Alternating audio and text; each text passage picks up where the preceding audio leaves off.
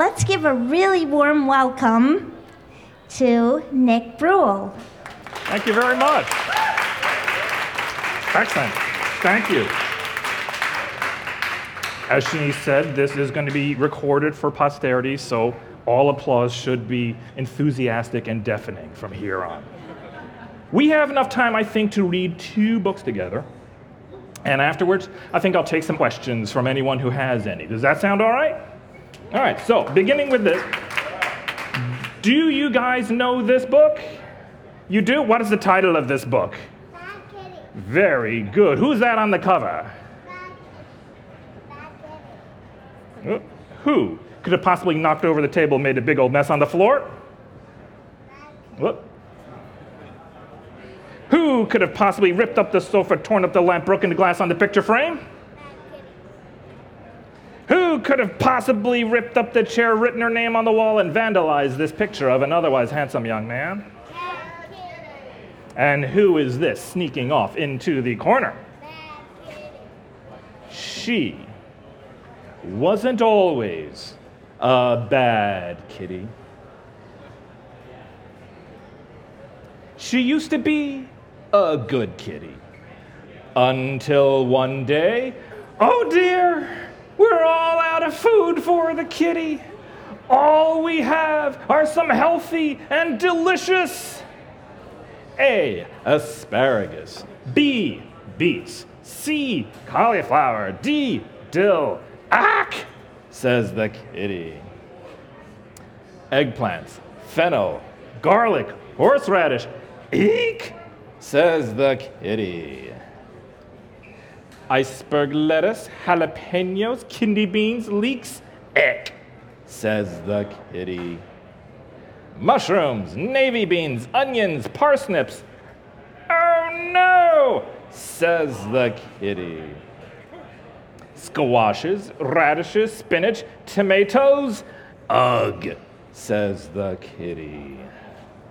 Rhubarb, vegetable stew, watercress, shigua, which is a Chinese variety of watermelon. Yuck, says the kitty. Yams and zucchini. Kitty was not happy at all. That's when she decided she would be a... But not just any bad kitty, but a very, very bad kitty. She A, ate my homework. B, bit grandma. C, clawed the curtains. D, damaged the dishes. Endangered the goldfish. Flooded the bathroom. Grappled with guests. Hurled hairballs at our heads. Irritated the baby, jumped on the bed, knocked over the lamp, loitered, which is a fancy word that means hanging around where you don't belong. Was mean to my mommy, was nasty to daddy's neckties, overturned her cat box, plotted against us. Quarreled with our neighbor, and the letter here reads, Dear neighbor, meow, hiss, hiss, hiss, meow, meow, hiss, meow, sincerely, the kitty. Ruined the rug, sold my toys, tormented a little mouse, untied my shoes, was violent with the vet, wrote on the walls, examined my diary, yowled all night, and zeroed the zinnias. What a bad kitty. What a very, very bad kitty. But then, I'm back from the grocery store, and look at all the good food I bought for Kitty. We have... I'm going to pause here a moment. I'm going to get back to the story in about a minute. But I asked you earlier if you knew this book, and a few of you said you did. So so you know that what's going to come next is a whole nother alphabetical array, but of some very weird sounding foods that Kitty happens to like, right? Well, about 3 years ago, I was curious about something. I was curious to know if any of these weird sounding foods that Kitty happens to like happen to be real. So I did what you're always supposed to do when you're curious, is that I decided to do a little research, which, as you kids know and learned in school, means that I went to my local bookstore and I went to my local library. I even went onto the internet. I looked everywhere I can think of to find out if any of these weird sounding foods happen to be real. And what I discovered is that several of these foods happen to be real. And I'm going to point them out to you, but I want you to feel free to guess. That goes for all of you. So we begin with A, an assortment of anchovies. Is that real? Yeah, right. Yeah, you get a can at the grocery store, you put it on pizza. It's delicious, very good. Moving on. B, buffalo burritos. It's real. C, chicken cheesecake. Yeah, it's real. D, a donkey named Dave. No. Just because you name a donkey Dave doesn't mean you have to eat him. Elephant eggs? No. Fried flies? No. Goose goulash? Yes. Hippo hamburgers? No. Insect ice cream? No. Jellyfish jelly? No. Did you say yes? No. Only on SpongeBob. Doesn't count. Kangaroo kidney pie? Yes. They eat it in Australia. Lizard lasagna? No. Moose a la mode? No. Nightingale nuggets? No. An order of opossum? Yes. Penguin pizza? No. Quail quiche? Yes. Rhino ravioli? No. Shark sushi? Yes. Very popular in Japan. Turtle turnovers? No. Uncle Murray? Definitely not. A variety of vultures? No. Whale waffles? No. An excess of Tyrannosaurus Rex? No. Yak yogurt? Yes. Yeah, are you surprised? Now, you know how I found out? I had fans of this book who were traveling through Mongolia. Mongolia is this country that's north of China. And they sent me an email about what they saw inside a grocery store there, because what they saw was a shelf completely filled with containers all labeled in English, yak yogurt. Do you think this is yogurt that's made out of yak? No. It's yogurt that's made out of, or made from, yak milk. And baked zebra ziti. No. But now Kitty was happy. Very, very happy. She decided that from now on she would be a... But not just any good kitty, but a very, very good kitty. She, A, apologized to Grandma. B, bought me new toys. C, cleaned her cat box. D, drove me to school. Erased the wall. Finished my homework. Gave to UNICEF. Hugged the little mouse. Invited affection, joined the jamboree, kissed the goldfish, left the lamp alone. Mopped the bathroom, was nice to my mommy, sang opera all night. Now the neighbors are shouting, bravo, encore, more, more. Was polite to the vet, quit quarreling with our neighbor. And now the letter here reads, dear neighbor, purr, sincerely the kitty. Repaired the curtains, and you'll notice that she's using little patches of what used to be Daddy's neckties. Saved the day, tied my shoes, didn't eat Uncle Murray, vacuumed the floor, washed the car, filed our taxes, gave me a yellow yo-yo, and lulled the baby to sleep. What a good kitty. What a very, very good kitty. How can we reward such a good kitty? I know, look, kitty. We've brought you a new friend. You can play together, and you can go to the park together, and you can share your food with him. Uh-oh. The end. All right. There. Enthusiastic and definite. Thank you very much. Yeah. Now, I appreciate that. Thank you. Let me take a moment here. Eye water. So, now, the next book I'm going to read to you is this one up here on the top shelf. There it is. Now, conventional people might read to you right from the beginning of the book, but I like to read from the middle of this one because for all of my books, for all the chapter books and everything, I always have a favorite section. And my favorite section in this book is this one that I titled Media and Money. Now, the reason I came up with the idea for this book in the first place is it takes about a whole year to make a book. And when I was making this book, I knew it would be coming out in 2012. So the idea, I started thinking about what's going to happen in 2012. Well, there's going to be the Olympics, but I kind of covered that in Bad Kitty Meets a Baby.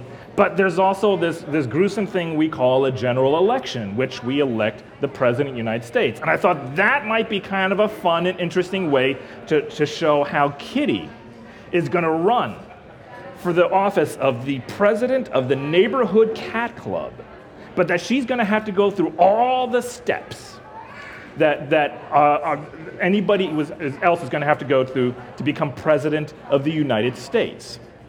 So up till now, we have discovered a few things. We know that the cat that's going to be running against Bad Kitty will be Big Kitty. And we know that she's tried her hard to start her campaign, but she's having a little trouble. And so, and just before all this, she had a little bit of a confrontation with Big Kitty. And that's when we begin the chapter 4, Media and Money. Good morning, Kitty. Are you ready for another day of pounding the pavement and knocking on doors for your campaign? Oh, what's this, Kitty? Today's newspaper? And that's when we see the front page of the Daily News hissy fit. Cat candidate freaks out. I'll let you read the small copy on your own. Well, I wouldn't worry too much about this, Kitty. People will forget all about this soon enough. And once we begin discussing the issues they care most about, I think we can rely on the voters to make an educated decision. It's just a good thing there wasn't a video camera there to record. And Kitty clicks on her mouse of her keyboard, and we see the ViewTube video labeled Cat Candidate Goes Nutso, viewed a little over 18 million times. Well, I guess that Big Kitty is a pretty shrewd campaigner after all. But never mind all that, Kitty. Let's go out and pound the pavement. Let's go knock on some... No. Why aren't you coming with me, Kitty? Kitty, what are you trying to tell me? Are you firing me, Kitty? Are you serious? Wow, I really didn't see that coming. But how will you run your campaign without me? You need me, don't you? Don't you? And Kitty clicks once more on the mouse. When we turn to the next page and we see her website, www.badkittyforpresident.com. If you love freedom, give me money, donate now. Actual website, by the way. You have your own campaign website? But how? You couldn't have done this yourself, and who would be goofy enough to make a campaign website for a cat? Who would be so irresponsible as to make a campaign website for you? Who could have been possibly tricked into... Oh, who did she get to do it for her? Uncle Murray. Which brings us, if you don't know these books, to one of the many Uncle Murray fun facts. Why did you do it? Which we learned about campaign financing law, we learned about PACs and political action committees, and we learned about 527 groups. But I'll let you read the details of that on your own. First of all, Kitty, I can't believe there are people out there who are goofy enough to send you money. But I suppose if Uncle Murray was goofy enough to make you a website so you can find people goofy enough to send you money, then I suppose anything is possible. So what do you plan to do with your money anyway? Why are you picking up that remote, kitty? Is it time for Paw and Order, or All My Kitties? Or no, you didn't. Please tell me you didn't. You did. And Kitty clicks on her television remote when we see the first of 2 campaign commercials. This is Kitty. What a good kitty. Such a very good kitty. Isn't she a good kitty? Yes, she is. Gosh, she's such a good kitty. Such a very, very good kitty. Don't be a jerk. Vote for Kitty. This is Kitty, and she approved this message. Well, Kitty, that commercial may be the most revolting thing I've ever seen on television. Kitty, you can't just make yourself out to be what you think people want to see. If you want to be president, then you have to be honest about who you are. Plus, voters care about issues. You have to tell voters where you stand on the things they care most about. Have you forgotten all about the stray cat issue? That's why you were running for president in the first place. Now, please tell me that you have something more to show that will address the important issues of the day. And Kitty goes, heh, heh, heh, clicks on the remote, and that's when we see the next campaign commercial. What do we really know about Big Kitty? Oh, sure, he's big. But lots of things are big. Elephants are big. Cars are big. And dogs are big. That's right, dogs. Big, stupid, sloppy dogs that stink and drool and poop wherever the heck they want. Big Kitty is as big as a dog. It makes you wonder, could Big Kitty really be a dog? Paid for by the coalition to make sure that dogs are not secretly elected to be president of the neighborhood cat club. The coalition to make sure that dogs are not secretly elected to be president of the neighborhood cat club? What the blankety blank is that? Oh, Kitty, you went and found some 527 group, also known as a super PAC, that would go out there and smear Big Kitty just to further your campaign, didn't you? You know that Big Kitty isn't really a dog, don't you? Don't give me that big, innocent look, Kitty. I don't care that you're not the one who actually made the ad, and I don't care that you're not even mentioned in the ad.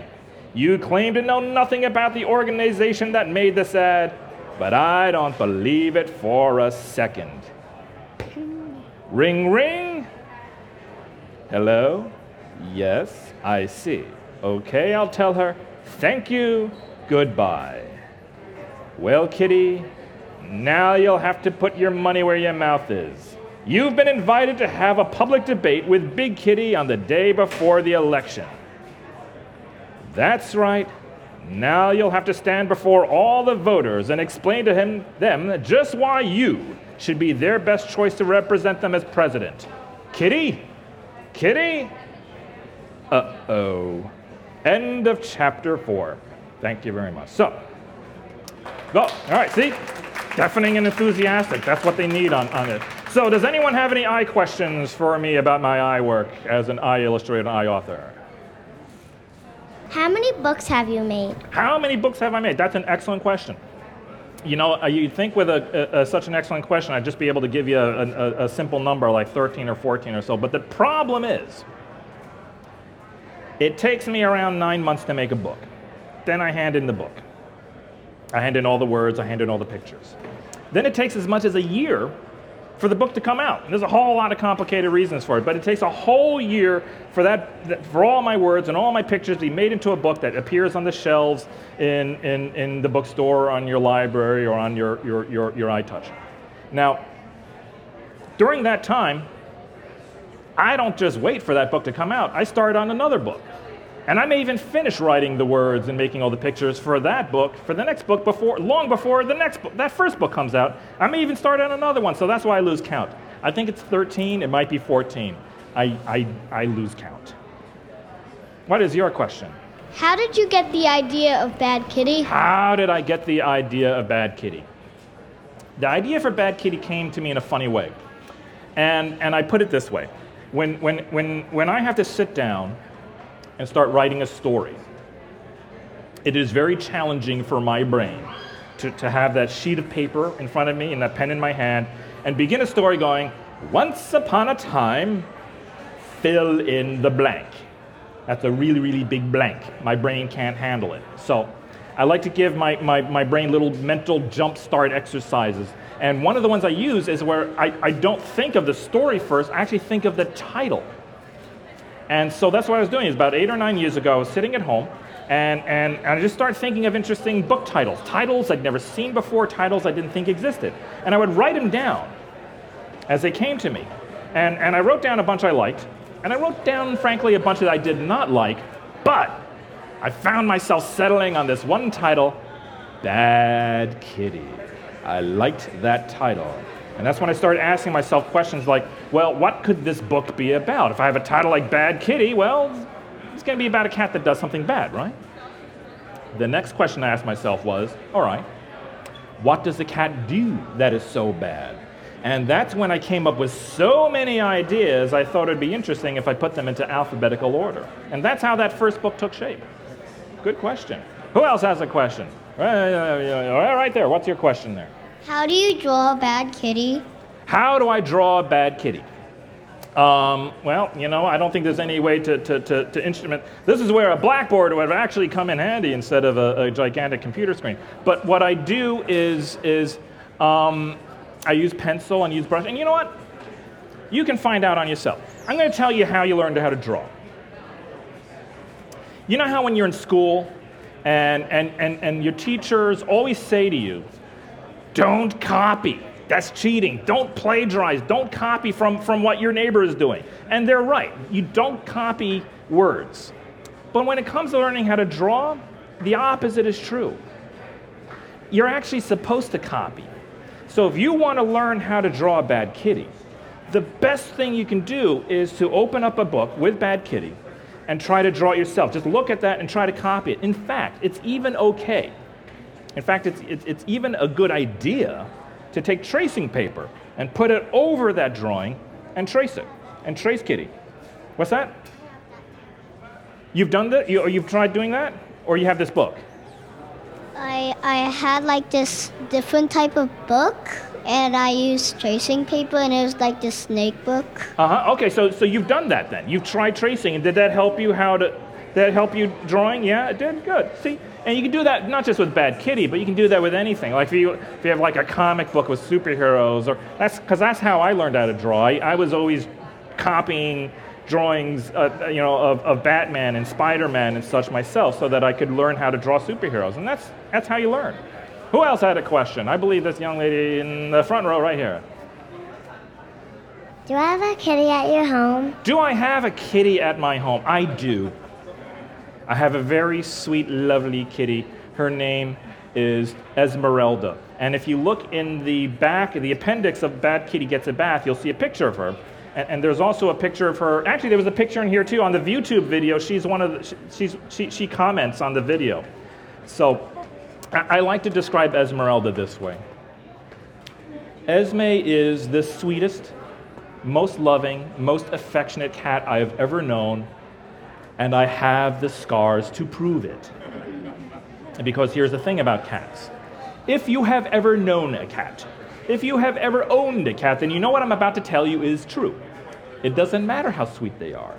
It doesn't matter how loving they are. It doesn't matter how much they like to rub up against your leg or sleep peacefully in your lap. They all have a dark side. And it is that dark side that I tap into to create this personality of Bad Kitty that's allowed me to do so many books about her. How did Bad Kitty be mean just because they were all out of food? Oh, why was Bad Kitty so mean? Was it really because they were all out of food? Yeah, you know, when I came up with the idea, remember how I was talking to you about how I came up with the idea for Bad Kitty, and it started with a title, but then I started asking myself questions. And the first question I asked me was, what are all the bad things she does with a title like Bad Kitty? And I came up with lots and lots of different ideas. So the next question I had to ask myself was exactly the question you just asked.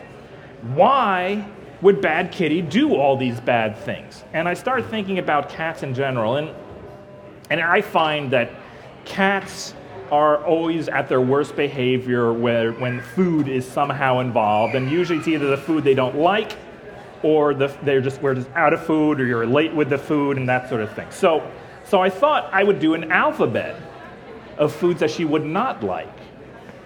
And at first, I came up with all sorts of ridiculous ideas, but then I thought it might be kind of interesting to do a alphabet of vegetables, not only because cats don't really like vegetables, but a lot of kids don't like vegetables, because that's not actually true, but in most cases. In fact, my daughter loves broccoli, and I knew a woman who had a cat that loved asparagus. So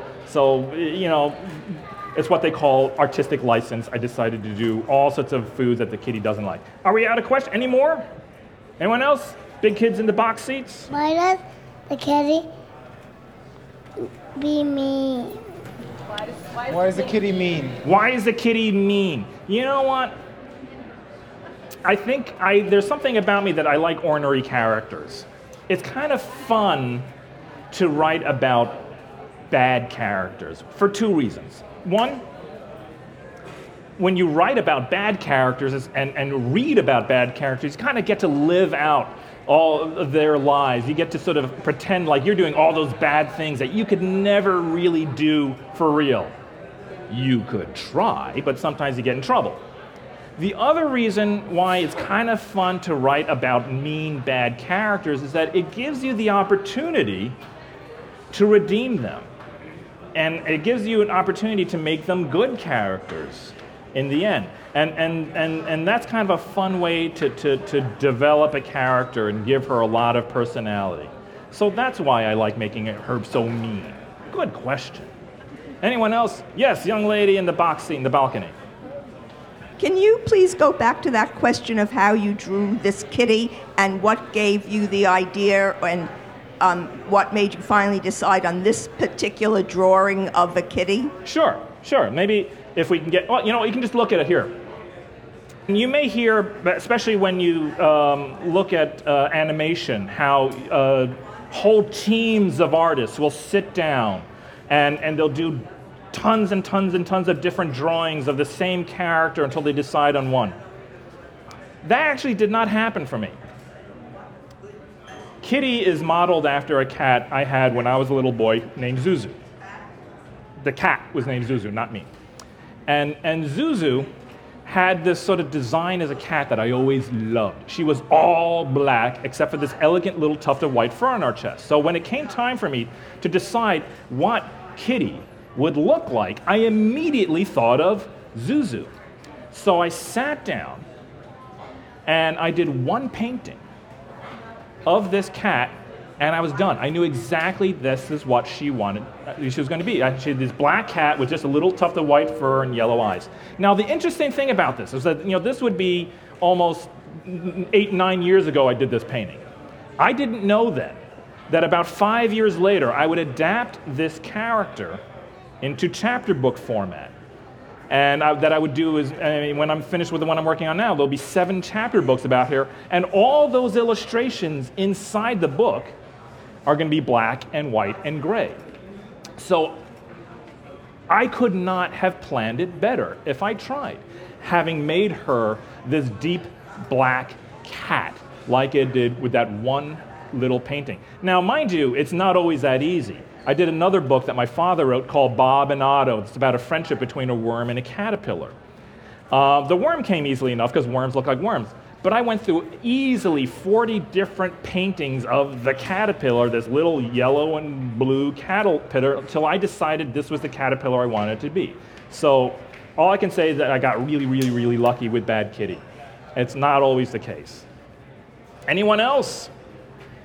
Yes, sir. When you're inspired to create a new book, yes, do you put on illustrations before you put the content in, or which one takes first? Okay, what precedence? comes first? Yeah. Usually the story or the idea or the concept comes first. It comes from my sort of writing down an idea or an outline, and it generally does not come from doodling. And I wasn't kidding. For me, I think of the titles first. The titles to my book come generally almost before anything else. I mean, I'll give you examples of my other titles. My first book was called Boing. That was about a baby kangaroo that's learning how to hop. Title came first. Another book I did is called Who is Melvin Bubble?